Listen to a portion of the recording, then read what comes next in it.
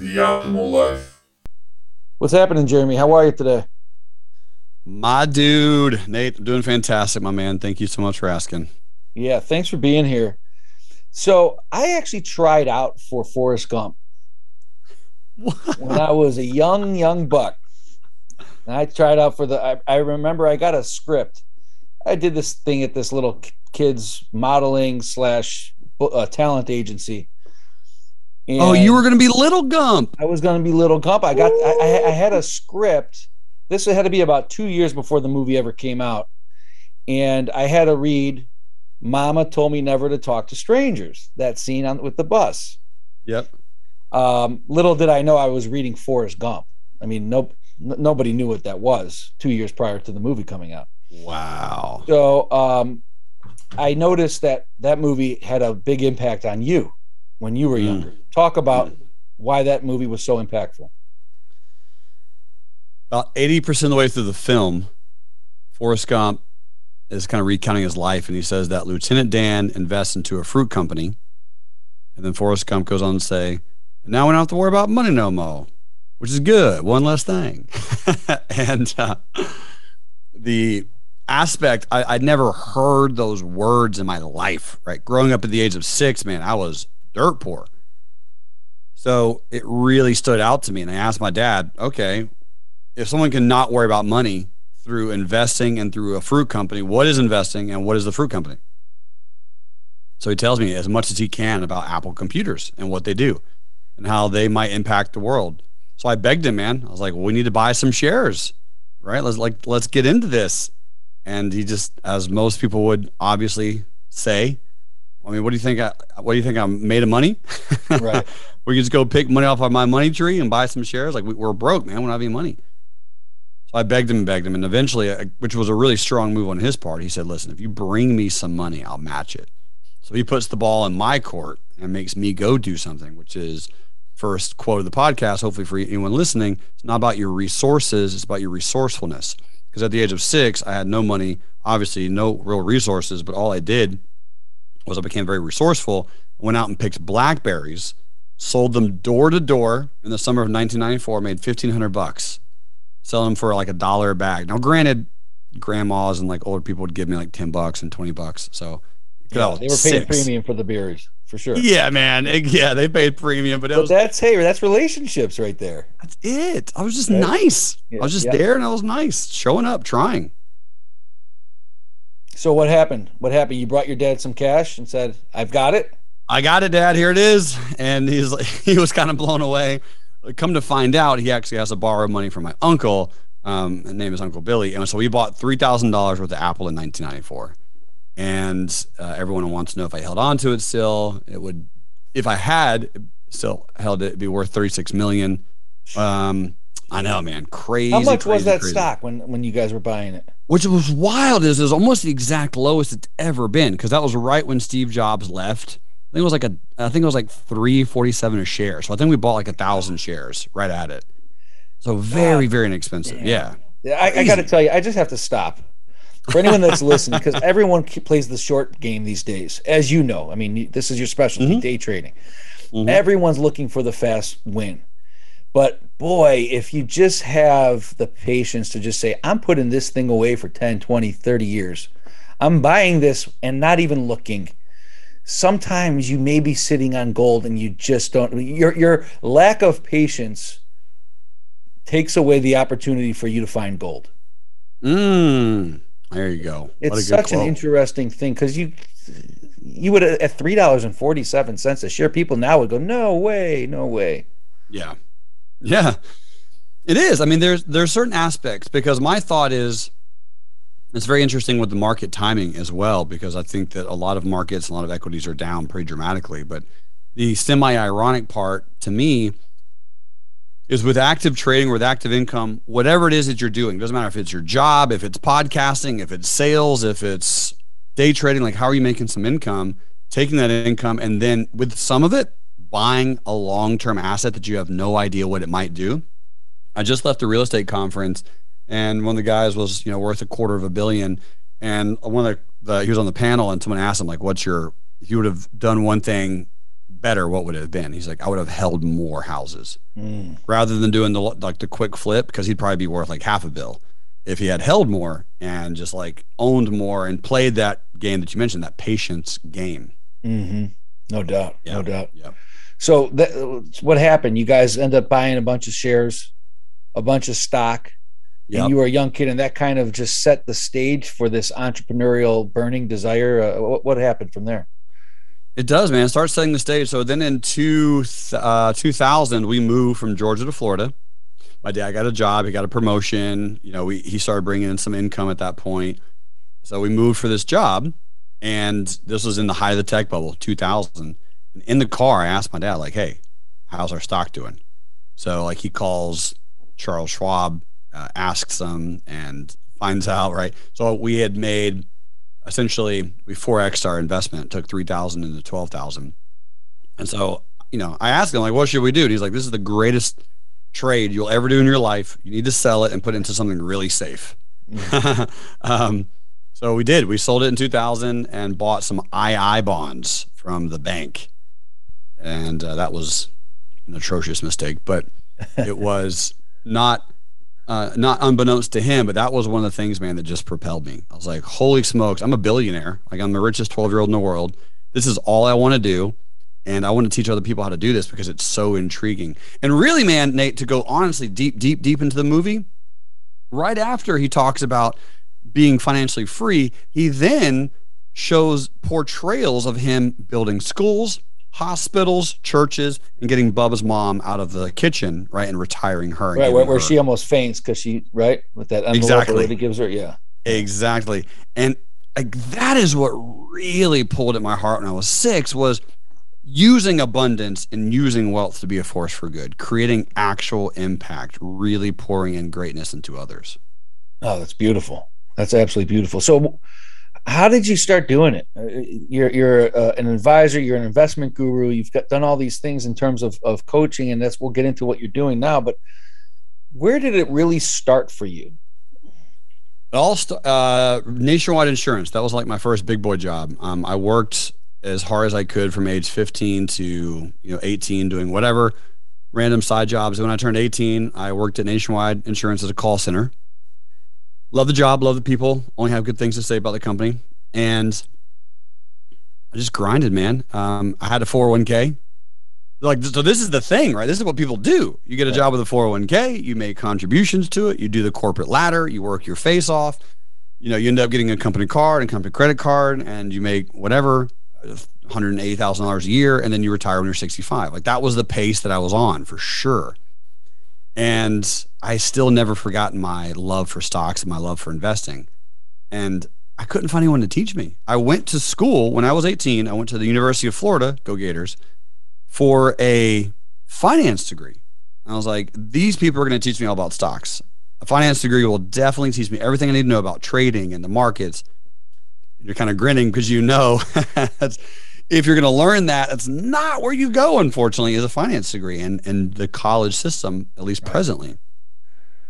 So I ended up switching degrees, got a business management degree, and then just started trying to figure out as much as I can. And then one day, about now I'm 18 and a half, 19, my boss at the time, his name was Rob Gwynn, told me for a one-on-one peer review meeting kind of thing. And when I came to his desk, I could see stock market stuff on his screen.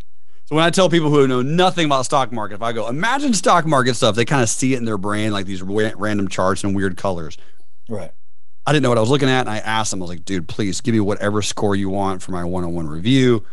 I want to learn what's on your screen. I want to learn everything about the stock market. And he was kind of blown away by it. And he mentored me for a good 6-7 months, taught me how to do a self-directed 401k because I've been contributing my 401k. And my very first trade with wisdom was I went to Google and I typed in silver companies to buy. That was what I typed in. First company that came up, Nate, was First Majestic Silver, ticker symbol AG. They're still around. And I had $9,000 on my 401k at the time. I sold all the bonds and all the random, retirement at 2047, whatever things that I was in. Right. Went into cash and then took that $9,000, bought 1,000 shares of First Majestic Silver. It was at $9. 5 days later, it was at 12. I sold it, made $3,000 in 5 days. Here's the problem with that. That $3,000 win was about $800 more than I made at work in an entire month. And that was a big aha moment for you. Bro, my gosh, dude. That was the big aha. You're going, I'm freaking slaving away here 9, 10 hours a day. Yeah. And I just did, I just made $3,000 in a day or a couple days. Nate, then John just did the math, man. I was like, wait a minute. Like, there's companies that move $3, $4 a week all the time. I was like, if I buy 1,000 shares, I can make $3,000 a week. So I sat down, did that math, and then it just compounded from there. I got an Excel spreadsheet. Right. You get into that, but then of course it is exciting. But on the flip side of that coin is just as fast as you can make the $3,000, you could lose it too, right? And I assume you experienced some of that early on. Yep. So the first 4 or 5 months were going great. I was doing amazing. I was doubling my 401k every few months. I convinced my dad to borrow some money. He gave me some of his retirement. I started going around asking people at Nationwide, like, hey, let me start managing your 401k for you. I'll beat what you're doing, like all these things. And so at the age of 21, I gathered together about $400,000 of other people's money to trade with. Wow. And most of it was in their accounts. I never commingled the money. I just got their password and their login and would just do it for them. But at 21, I was trading $400,000, and I did turn that into about 1.2 million over the course of a few months, and then lost everything because I started getting into some stuff I didn't understand, which were options, and I bet way too heavy and I bet way too aggressive. I just didn't know anything about risk mitigation, and I wasn't able to control that level of wealth. I didn't realize how it worked. I don't know anything about the numbers. Lost all of it. And also at the age of 21. So at the age of 21, there I was, like, essentially at rock bottom, losing everyone's money, everyone's trust, everyone's, my reputation, essentially, I guess, kind of is down the drain at that point, and just had to figure out how to get it back. How did you handle that? That had to be, in the moment, it's devastating. It could ultimately be a learning lesson that you take with you for the rest of your life and become so much more successful with, which I have no doubt that's what's happened to you. But in that moment, in those weeks and months and maybe the years that followed, how are you able to re-earn that trust? So the crazy part is I promised those investors 36% return in a year.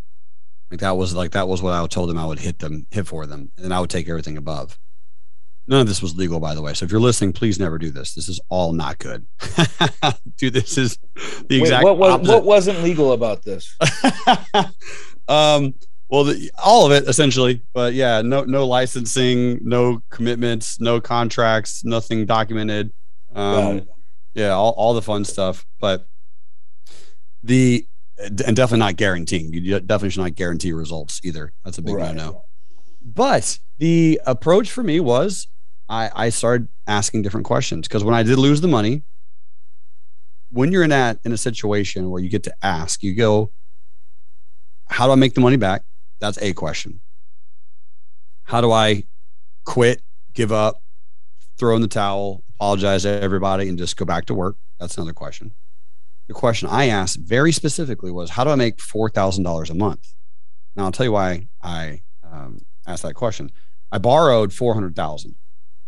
And I told everyone I'd give them like a 36% return. So when I called them on the phone, I said, hey, I did lose all your money, but I'm gonna get it back for you. And it's not gonna be in a year, and I'm sorry, and I screwed up, and I'm an idiot, and blah, blah, blah. I had to, I did, but I was like, I'm still going to not only give your money back, but I'm gonna give you back some interest.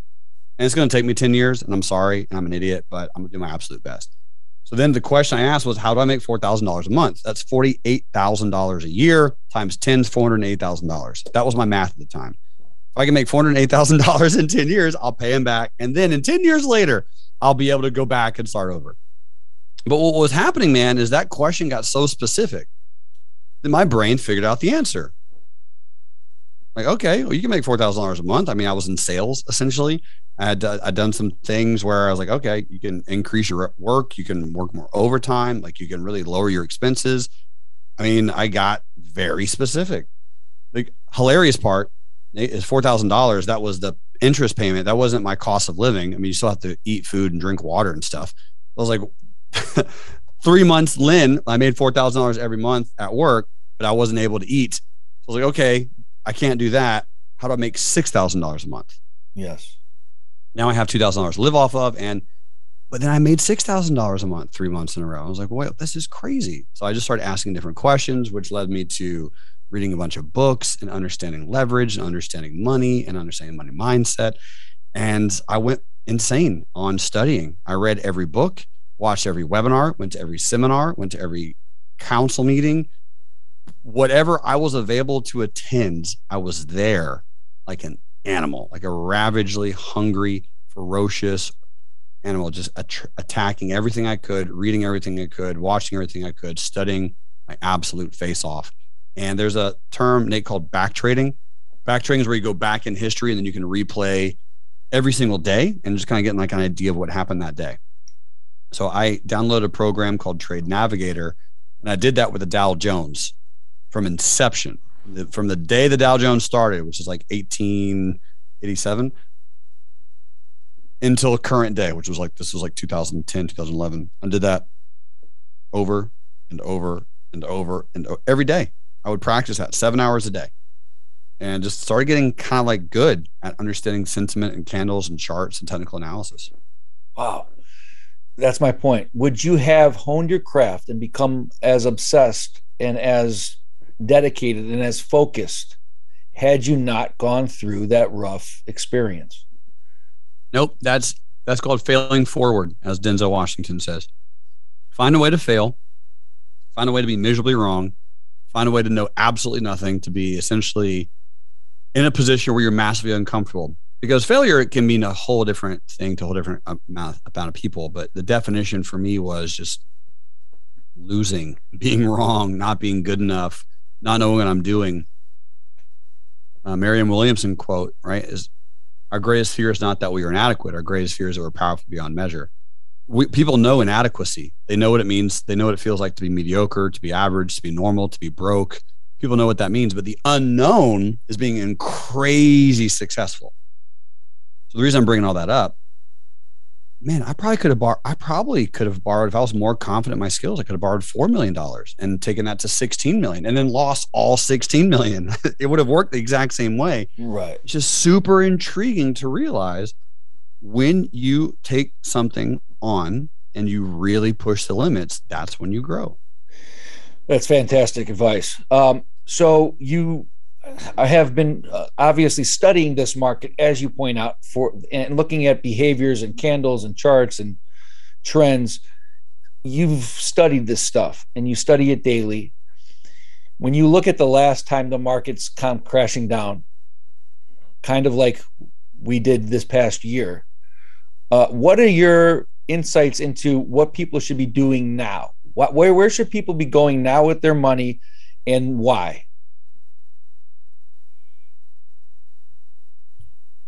Yeah, it's a great question. I do think that there's some pain ahead in equities and crypto and real estate.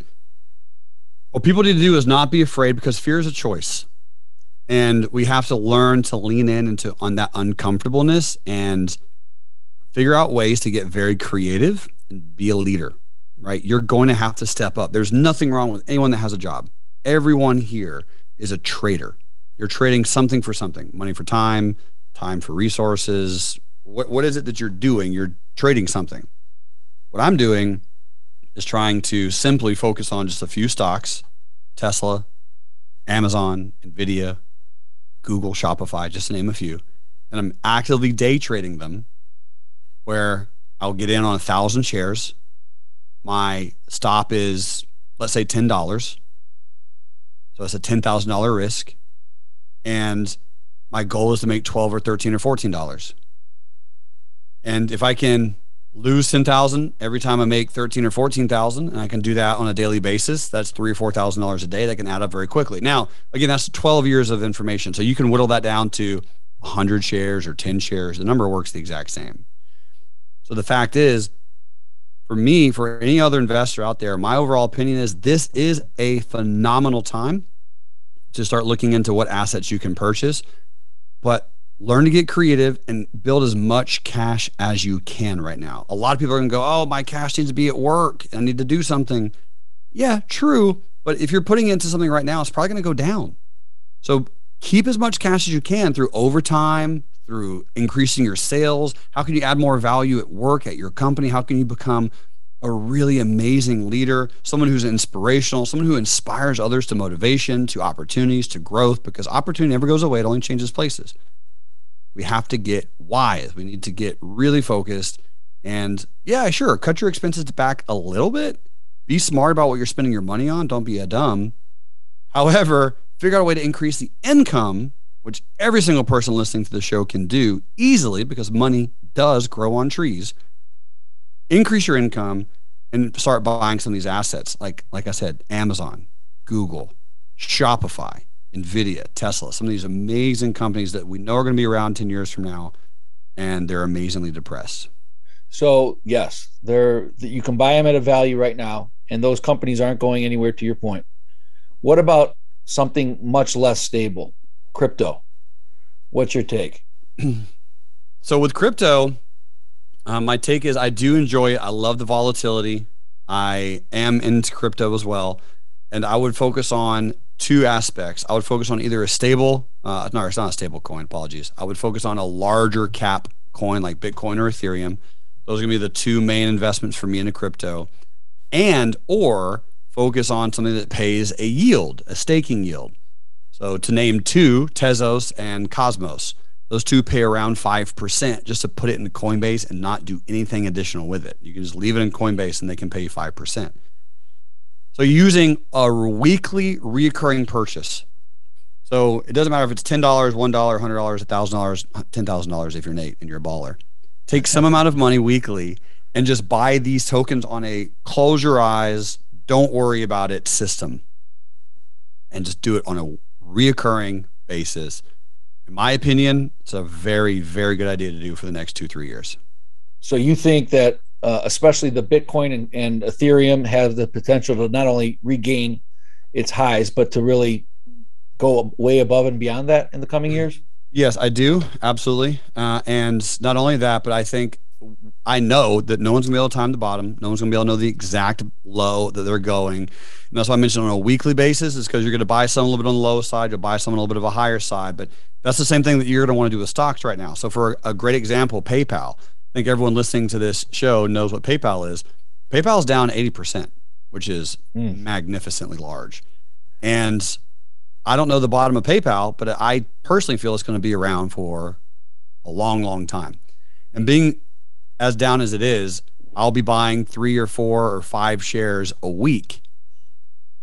Right? So not taking $100,000 and buying it today, but just slowly accumulating it. And there is a very popular word for trading like that, and that is accumulation. Roku, same exact example. Roku's down 83%, right, from its highs this time last year. So slowly tipping into Roku. But then there's some companies that aren't growth tech companies. So let's go Scott's Miracle-Gro, down 67%. Adobe, down 55%. Sam Adams Boston Beer Company, down 83%. I mean, these companies have been around for a while. And so there are certainly opportunities out there. You just have to do it slowly. And this is one of those times to not over leverage, not get aggressive, not do anything weird or crazy, because we have lower to go, in my personal opinion. And we want to be patient and just accumulate while we're here. So right now it's a measured risk. You're saying be careful, throw a little bit in here, throw a little bit in there. Don't go too crazy. Preserve cash as much as you can now. But these are really opportune times to purchase if you can, because the history shows these stocks can only go back up over the course of time. Is that kind of where you're at? The likelihood and the probabilities of them going back up are larger than them going to zero. Yes. Can they go to zero? Absolutely. Any company can. And over large enough time horizon, everything does. But that time horizon can be 300 years. Right. So in my opinion, yes, there's some very, very strong, very stable companies out there that the likelihood of them going bankrupt, going to zero is very small. The likelihood of them getting bought out by another company for a higher price than you're buying now, or continuing to go in this overall general bullish trend in the next 3-4 years is much more likely. Yes, absolutely. I just want to touch on one more thing with crypto, because you had a Freudian slip and said stable coin. And there was that stable coin disaster. I forget the name of it, as you know. Luna. Yep. Luna. That was trading at over $100 a coin, and they guaranteed a minimum floor. You could talk better than I can. And then the thing went all the way down to like pennies on the dollar. What in the world happened with that stock or that crypto? Yep. So essentially what they were doing is, and you kind of said it too, that they were guaranteeing something they couldn't really guarantee. And they were guaranteeing a floor price. They were using their stability, and they're actively trading this influx of capital to pay these people these returns that they were guaranteeing. And once they realized that they could no longer do that using stable coins, when inflation started going up, they couldn't beat the spread anymore. Everything slowly unraveled. And once it started hitting the Twitter, and that stable coin was no longer, quote unquote, going to be able to provide that guaranteed return, it got what's called a rug pull. And within days, like 3 or 4 days, it went to absolute zero. That's so freaking terrifying. And I know people had their entire right? Bro, that was billions. That was $50 billion gone. I mean, you had absolutely people with their entire net worth in that just got murdered. Holy shit, man. Yeah. Brutal. That absolutely brutal. And I assume that you've seen this. You know people in this world. I mean, you've probably experienced some crazy highs and some crazy lows yourself. Mm-hmm. So somebody that just has gone through that. I mean, how do they recover? You might not even have the answer, but what kind of advice would you give someone that just lost 99% of their net worth in like 3 days? Where do they go from there? Here's the crazy part though, man. I did that. Right. I kind of know, except I did it a little bit differently. I did it with silver options because I own the unofficial Guinness World Record for buying silver at its highest price ever. that was me. Nice. I was that guy. But I didn't even buy the stock. I bought options, which expired the next week. Real quick, you could talk about the silver thing, but also explain to us exactly what stock options are. Stock options are so cool, man. They're phenomenal. Yeah. To blend it together really quickly, they are insurance contracts. Plain and simple. That's what they are. And they provide insurance for betting what the market's going to do, go down or go up. Long story short, most people are unaware that you can buy stock insurance. So you can protect your stock, your stock. So just quick example. Let's say you buy a stock at 100. It goes up to 150. Doesn't matter what the company is. It's irrelevant. You have a $50 equity, 50% gain. You could then buy stock insurance, which is called a put option, which is literally the right to sell your stock. You could buy that at 120. Now that provides a $20 buffer. It's $20 higher than you bought it. So if the stock goes from 150 to zero, although that'd be terrifying, that would suck, you can, and you have the ability to sell your shares at 120 because you bought an insurance contract there. That happens. And I do those all the time. And it's a very, very safe way, especially when you're trading larger sums of capital, to protect yourself. And I will say this on this show, there are strategies, when timed correctly, that you can get into an unlosable position mathematically for a certain period of time. And that's really what options are. And it's incredible leverage opportunities for those who know how to use them. But you could only get into the option once your stock has appreciated in value, once your investment has gone positive. Is that good question? No, that just creates an unlosable position for that time frame. You can get into the insurance contract whenever you want, and you can still kind of measure your risk accordingly. Again, let's do the example of stock at 100. Buy a stock at 100, but you, at the exact second you get into it, you buy an insurance contract at 90. You now have a $10 downside risk. And that's okay. Like, all right, no big deal. But I'm sure you know this, Nate, and you're just asking for your listeners, but every one of us who buys stock at 100, we could also sell a rent contract, as an example, at 125. That rent contract, all right, you're renting out your stock, just like you rent out a house, right? You're literally getting monthly income from doing that. That 125 rent contract could pay for the $90 insurance contract. So your maximum downside risk is $10. Your maximum upside potential is $25. So you have a 1 to 2.5 risk reward ratio, which is still, I mean, that's a really, really good risk if you're comfortable enough in the stock. Yeah. And can you trade options on the apps like Robinhood, E-Trade, or is it limited depending on the app? You can trade options on those apps and many, many other ones. Yep. Interesting. Super interesting. And I came from an insurance world, so I understand those contracts.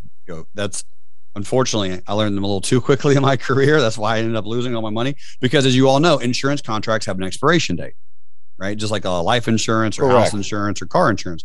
So if that expiration date, if you buy something without enough time and whatever bet you thought was going to happen didn't, 60% or more of those options will expire worthless, right? That's like me putting all of the money that I own on an insurance contract for my house. And if my house doesn't burn down, I lose all that money, which is obviously a terrible example, but it holds true.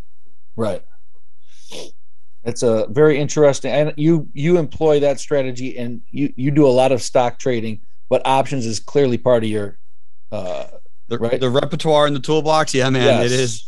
It is. And for anyone who has six figures or more into the markets or wants to have six figures, it allows a safety net that most people aren't familiar with. Right. And that, to me, most people are terrified of stocks. They're like, oh, there's so much uncertainty, there's so much volatility, and there's so much movement. They put in $10,000. And it's like, dog, hey, I love you, but $10,000 isn't going to move the needle long term. Like, it can, do something if you're 10 or 20, but if you're 40, like, what's $10,000?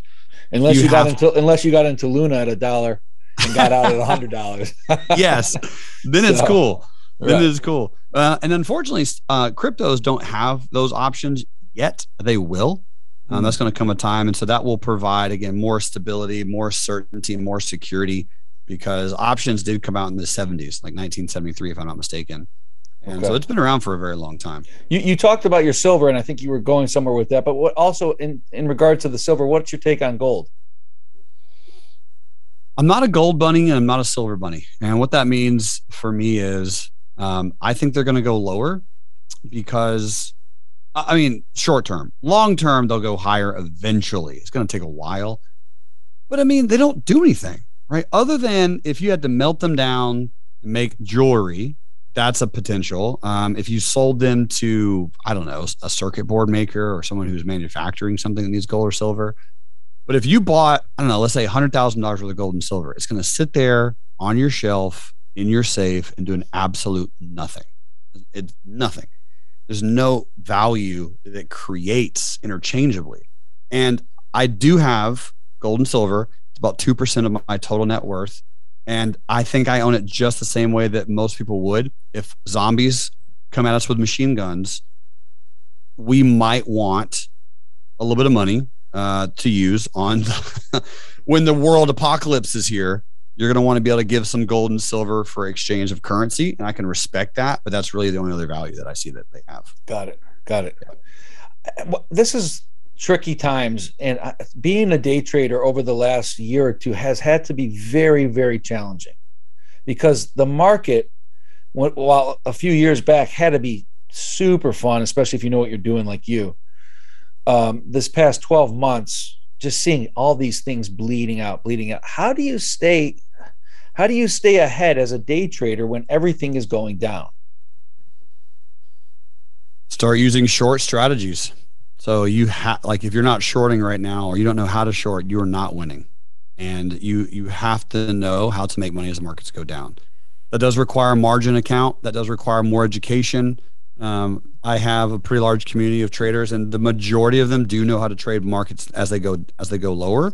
But there are very legal, very effective, very safe, and very liquid ways to actually make money as it drops.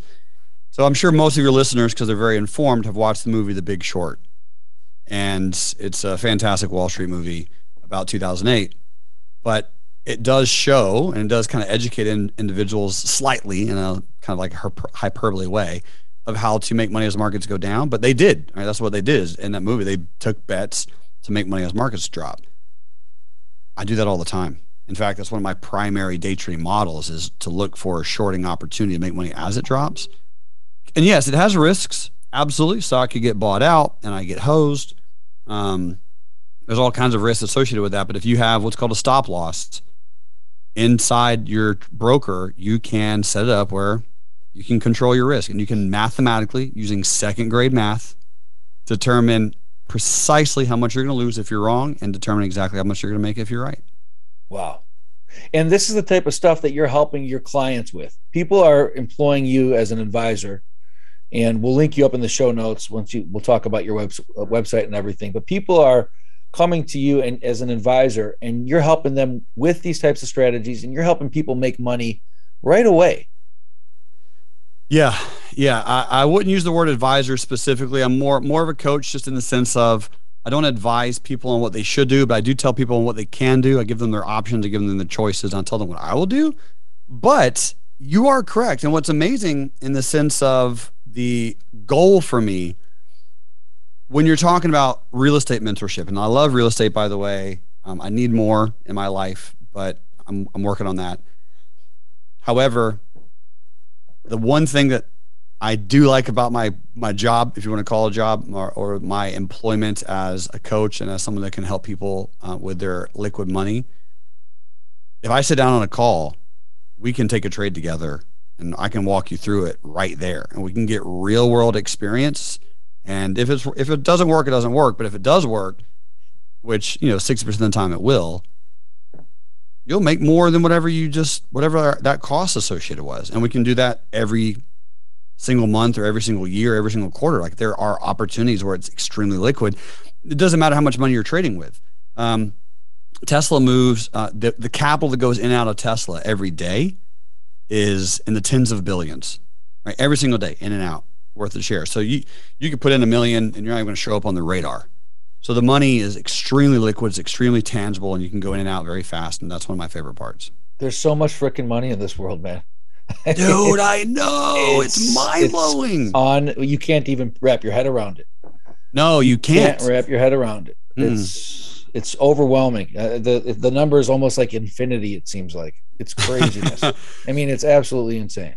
It's funny that you bring that up. I have studied infinities a little bit because I'm really blown away by that concept. There's something called the Bodok-Tarski paradox, where it's when does one actually become two?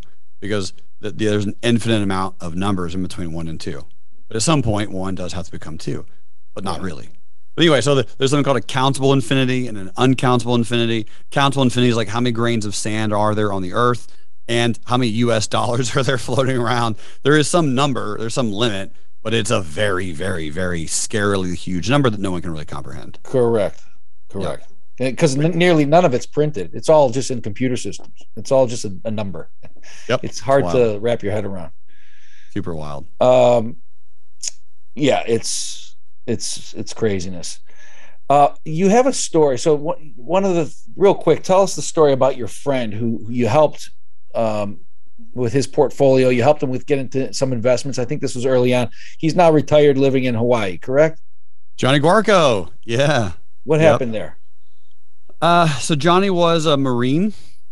I work with special forces and the U.S. and other countries as well, but militaries, men and women, work with a lot of special forces and help provide them purpose and direction. Because a lot of times when you get out of the military, that can be a little bit lost because they have so many clear missions and clearly define what I need to do on a weekly basis. And when they're out, they have to kind of come up with that themselves. It can be challenging sometimes. So I did. I worked with Johnny, worked with his wife, who is just incredible, and he has 5 kids. And yeah, he's retired and a full-time trader. But it was a process of him and me sitting down together, going, "Hey, this is the money. This is how you can access it, and this is what you can do with it." Because a lot of people are just unfamiliar of how they can use certain parts of their portfolio for liquidity, but you can leverage retirement savings and put it into real estate or other syndications, or businesses, startups, all kinds of things that either they can be intangible assets or they can be tangible assets that you're not taxed on, right? You don't get taxed on custodial accounts or self-directed IRAs. And you can take that money and buy investment properties and buy cash flowing assets that can bring financial stability into your life. And so really just being able to sit down and understand that, because the one thing that my dad did tell me when I was 16, I asked him, what should I do with my life? Hey Dad, like, what should I do? And he said, study money. That's it. That's all he's like, study money. You study money, it'll work out for you. So the only way I knew how to study money was read books with the word money in the title. And I've been doing probably a book a month ish with the money in the title, or rich or wealthy or something like that. If you had to choose one book, Jeremy, for this audience to go read, which one is it? I'm not even going to promote my own. I'm going to promote one. I will say mine at some point, but Jen Sincero, You Are a Badass at Making Money. I always support her because she's a wonderful human. She has a huge contribution standard. You're a Badass at Making Money. Fantastic, fantastic read. Very humorous, but very, very useful. And that her book did inspire me to write mine, Money Grows on Trees. Money Grows on Trees, yeah. Those two, if you spend time and do the exercises and really fill out the homework assignments in those books, it will change your life. And we will make sure we link that in the show notes as well. Money Grows on Trees. Check it out, everybody. If you want to see more about Jerremy, read his book. So this is what you're doing. You're helping people really. That's got to be the most rewarding thing about what you do is that you can do what you do anywhere on this planet. Right? I mean, you can go trade from a beach. You can go down into the city. You can go here. You can go there. You coach clients. You can be anywhere in the world. You've created freedom for yourself. That's got to be one of the most rewarding things of everything you do. It is, man. The fulfillment that I get from that, and being able to travel and being able to spend time with incredible people and really pouring into them, and being able to see how we can create money and wealth, become a force for good, and become a force multiplier for greatness in countries or cities or states that need it. I don't know, man. Like I don't know what other way to live life there is other than trying to figure out a way to contribute to others and pour in value and really enrich lives and inspire and motivate. So I do. I get paid to play, and I play all over the world. I'll be in Bali in 72 hours from now for a month. And I'll be working with individuals from New Zealand and Australia. They're going to fly into Bali, and we're going to trade together. And it's going to be a lot of fun, man. Wow. How many people do you have coming to that? Not tons, about 7 or 8. So it's a little bit smaller. That's incredible still. Yeah. It's going to be a lot of fun. It will. And I did promise my wife that it's going to be short-lived so that we can have actual full-on like family vacation while we're there. Yes. But, and that's important as well. But it is, man. I don't use the word balance often, but I would say more of an equilibrium. There's times where you got to go really, really deep and get after it and love it. And then there's times to really pull back and just let it flow. That's beautiful. Jerremy Newsome, tell us where we can find you, where you want people to go online, social media, etc. Man, easiest place to track me down, just spell my name with 2 R's, and I'm the only one. So Jerremy, Jerremy, Newsome, NEWSOME.com. You can find me on Instagram, YouTube, Twitter, whatever social media platforms. I'm on all the things. And my stock education company is called reallifetrading.com. All the education is free. So feel free to just go and crush it if anyone's interested in learning more advanced stuff. It's really, really insightful information, man. Last question for you. And again, guys, check them out. Links in the show notes. Last question, Jerremy. Looking ahead, we're in a tough time. We know that there's talks of a recession. Some people think we're actually already in one. Others say we will be in one in the next 6 to 12 months. And who knows how long that can last for. If you had to look into your crystal ball into the next 2 years, 3 years, where do you see, I know it's a loaded question, where do you see this market going? Or where do you see the market in like 2 years from now? It's a valid question, man. I mean, I think in 2 years, we're going to slowly start recovering, probably right about the time for elections. I mean, it would seem that would make the most sense. With whatever side goes, whatever tide, whatever color, I'm not going to pick that. I think it most likely will be a Republican, but who knows? It doesn't really bother me either way. But I can say this. I do think that we'll be slowly getting out of it. But one of two things happen. And I don't like the second scenario, but it's on the table as a possibility. This is either the big one, right? The big global reset that a lot of people have been waiting for, calling out for, expecting, where we go into a depression. Instead of companies going bankrupt, it's countries this time. And the whole world kind of has to hit the reset button. I don't think that's going to happen. But it is on the table as a possibility. It definitely wouldn't be 2 years from now. It'd be more like 4. But I'd say it's in the 5 to 10% range of likelihood. And then the other one, man, is 2 years is going to get kind of bad, and we have to do a government change. The country goes, all right, let's change governments, let's change presidents, let's change colors, let's change everything. And that either works or it doesn't. And again, if it doesn't, that's what the second scenario could be. And if it does, either the presidency change or the democracy into a republic or whatever the case is, or whoever gets elected, if that shift does happen at a timely fashion and the market goes higher, awesome. Then it would make sense to me that could occur. Right. These are likely the lower times. I mean, this next 12 to 24 months. Mm-hmm. Hopefully. Yeah. Hopefully, to your point. Yep. Hopefully. I think that's the case. Hey, continued success to you, my friend. Thank you for the really insightful and informative conversation today. My pleasure, man. Thank you so much. I appreciate it.